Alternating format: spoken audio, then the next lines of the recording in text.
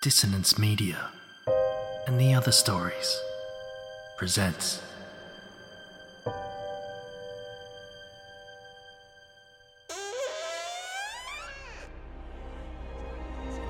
Step into the abyss of After the Gloaming, a gothic fiction podcast that delves into the depths of human emotion, unyielding love, revenge, internal struggles, and restless souls await you in 9 haunting episodes, where dread, fear, and rare glimpses of eerie happiness linger. Dare to listen on your favourite podcatcher? After the Gloaming beckons. Search now, but beware. Innocence will be left behind.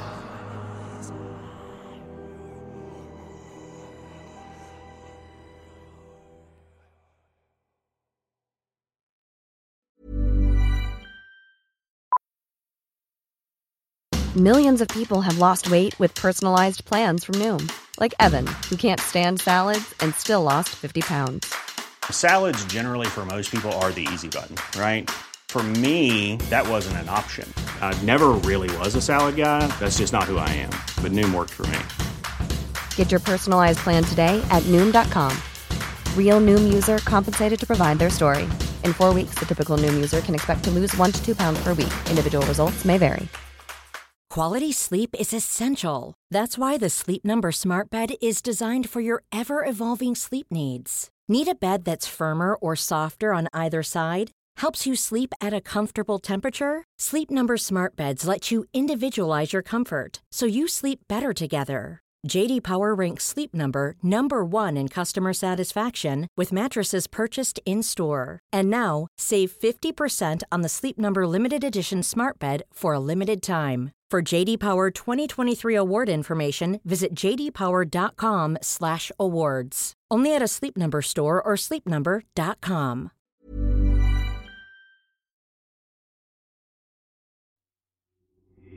These aren't the stories your mother told you. No, these are the other stories.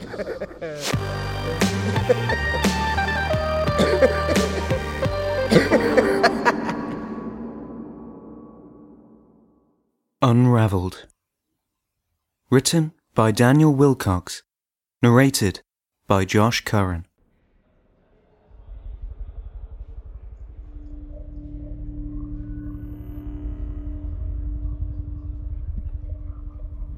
The smell reminded him of his parents' loft around Christmas time, of dust and chill and old, a vast contrast to where he had been just a half hour ago, melting under the glare of the desert's midday sun. "It's stinky," Gideon's little sister, Carmine, complained. She clutched the decrepit material of the bunny rabbit she had adopted as her conjoined twin, one of its eyes holding on to a bare piece of thread, the other merely an X that their mother had stitched together after a failed attempt at removing the stench of vomit and baby shit from the material in the washing machine. "Stinky, stinky, stinky! I don't like this, Mummy." Their mother cast a sideways glance at their father, rolled her eyes, crouched to Carmine's level. "It's supposed to smell like that. Everything in here is old, like older than anything you've ever seen in your life." "Older than you and Daddy?" Their father laughed. "Maybe not as old as Mummy."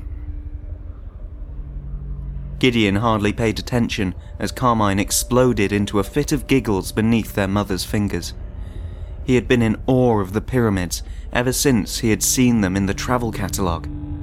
Ever since he had begged his school history teacher to tell them all about the ancient Egyptians so that he could find out about the strange world he would soon be visiting with his parents. He had heard of mummies and sphinxes and sarcophagi through television programs, but had never once even considered the possibility that they would be real as the withered corpse of the mummy standing behind the velvet ropes in front of him now.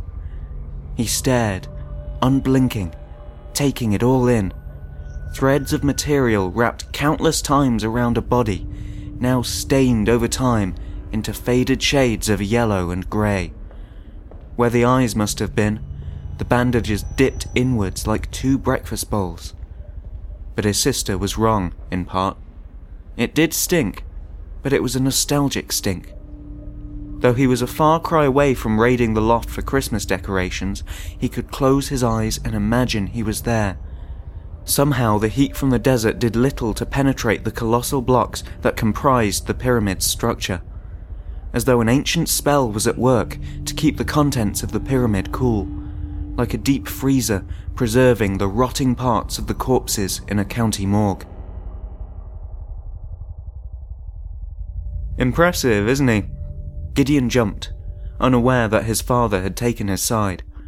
Carmine now sat on an observation bench, sucking on a Capri Sun, while Mother checked her text messages. You know, only the royals were kept and preserved like this. The Egyptians used to believe that they could preserve the bodies of kings and queens to keep them in a better state for the afterlife. See that coffin over there? Gideon looked to where his father was pointing. A gleaming gold coffin etched in hieroglyphs, which painted a story that he would never understand. They'd load the bodies in there and bury them with their favourite things. Riches, foods, even their pets. While they were alive? His father nodded. Anything for the king and queen. They'd even booby-trap the pyramids to stop people from getting to the bodies and robbing the graves. They spent the rest of the afternoon exploring the carpeted walkways of the pyramid's museum. Gideon trailed behind, in awe of everything that he saw. Taxidermied scarab beetles the size of his fist, creatures which swarmed and destroyed all that they saw, great golden statues of desert dogs and cats, huge murals of hieroglyphs which, a museum employee explained, told of great battles and territory wars from years past, of the reign of royalty, of the rise of a civilization surrounded in mystery and magic and dust, dust and cold, bin liners and junk in the attic, the ancient tomb of his house. Gideon shuffled behind his family, kicking up the sand that had found itself embedded in the weaves of the carpet.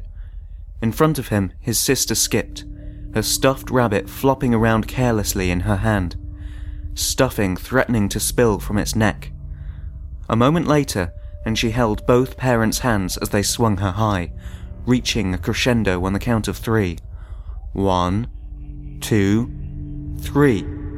The bunny rabbit fell. Carmine hardly noticed.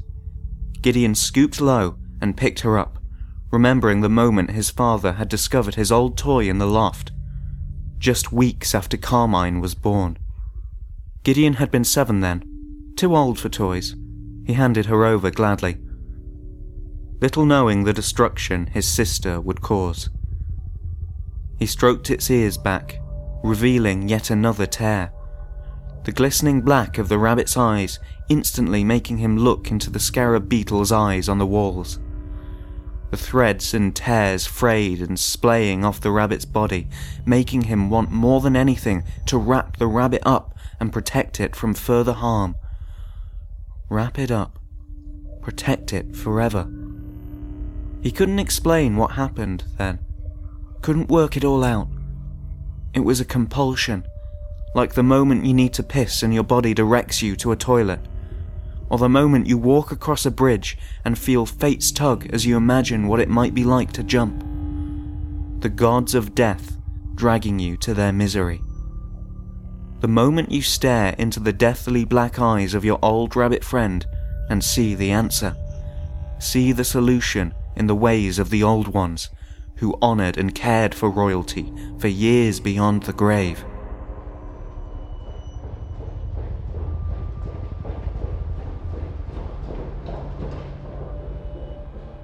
Without a word, Gideon ran back through the museum, following where they had already come from earlier that day.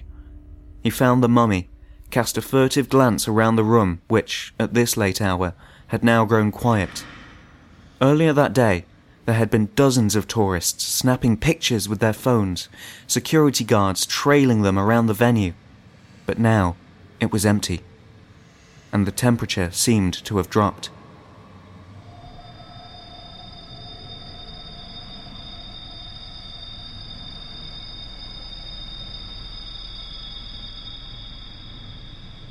Gideon advanced on the mummy, the rabbit scrunched up in one hand, entombed in his fist in a fleshy bubble of protection.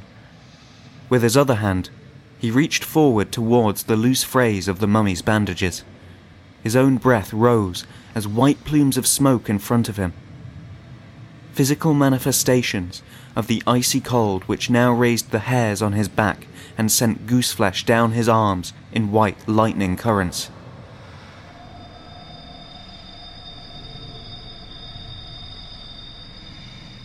It was gritty to the touch, stiffer than he'd imagined. He pulled gently at first and made no progress, pulling harder and harder until the ribbons and threads unwound from the mummy's hand. It grew easier and easier as coils of white snaked around his hands, spiraled to the floor. Very soon, he became acutely aware that he wasn't even pulling anymore. It was as if the bandages had wanted to unravel, like they'd craved the release of their bonds for years, waiting for the catalyst to arrive in the shape of a young boy named Gideon. A young boy and his rabbit. By the time the bandage had unwound to the mummy's shoulder, the thread flaked and broke. Gideon stood, breathless. A serpent made of ancient cotton in coils on the floor. A mummy with its arm exposed to the air.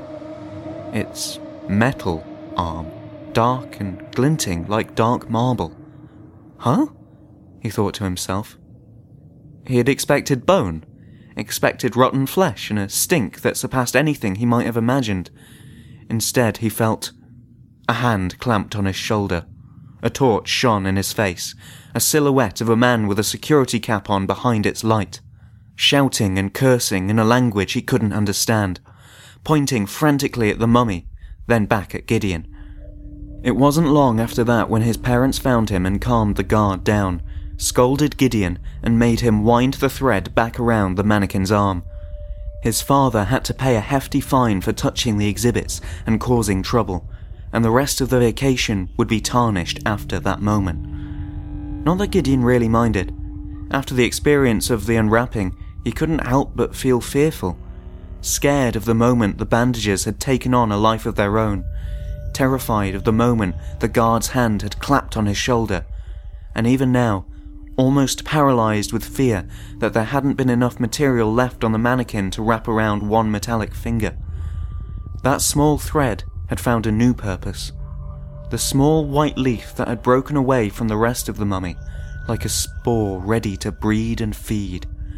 That thread had since become an eye patch for the little rabbit, wrapped tightly around its head, covering the little X eye that had gone missing in the washing machine so long ago. His parents wouldn't admit it, but that thread frightened them both too. When Gideon had given the rabbit back to Carmine, she had cried and thrown it on the floor. His father had told Gideon to remove the eye patch, but try as he may, he just couldn't. His father had tried, his mother had tried, they'd taken scissors, fire, pliers, anything you can think of, but that little thread remained tightly wound. Gideon's father threw the rabbit in the loft the second they arrived home, stuffed it in a plastic bag, and sent it to the far reaches of the shadows, in the place where the dozy light of the naked bulb would never reach. And they forgot about it. Years passed, Christmases came and went. Gideon grew up, found love, had children of his own. His parents aged, never quite realizing that the chill that haunted their house had never come from their children leaving for university and living a life away from home, but from something much more dark and strange. An ancient magic that slept away silently in the dark recesses. "Just wait down here, darling. I'll see if I can find it." Kathy watched her father's legs disappear into the loft. She looked just like Gideon, only with hair a little lighter and a lot longer. She giggled as she imagined Santa's legs stuck in the chimney top. Gideon rooted around in the darkness, hunting for the missing item. The angel that had decorated his family's Christmas tree for as long as he could remember. Something had thudded and rolled when he had brought the Christmas tree earlier that day, and he thought he knew which way it went.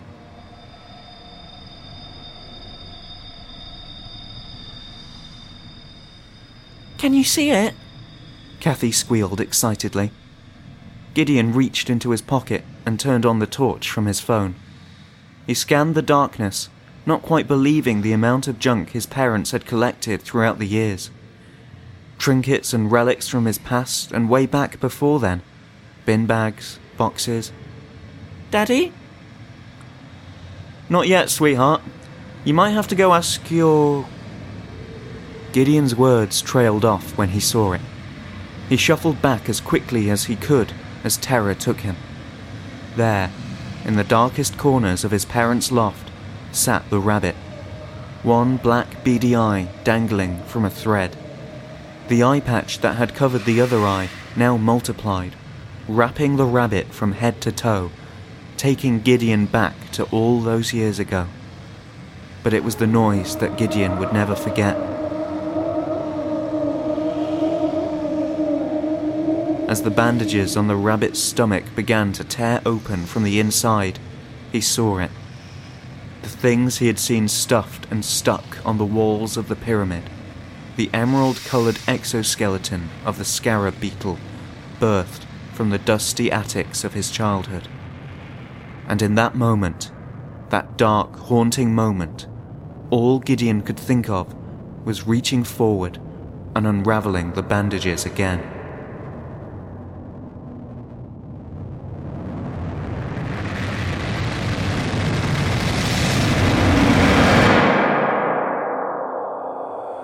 I hope you enjoyed this episode of The Other Stories. Unravelled was written by Daniel Wilcox, narrated by Josh Curran, edited by Carl Hughes with music by Tom Robson. We want your stories. We're looking to get the very best in horror, thriller and sci-fi stories on this podcast, so we want your submissions. If you're interested, head over to www.hawkandcleaver.com/submissions and give it a go. Why not? You might just scare someone silly. Also, if you'd like to keep up to date with all the latest Hawk and Cleaver goings on, head over to www.facebook.com/groups/Hawk and Cleaver and join our little family we have over there for all the latest natter in today's world of horror, thriller and sci-fi. Until next time.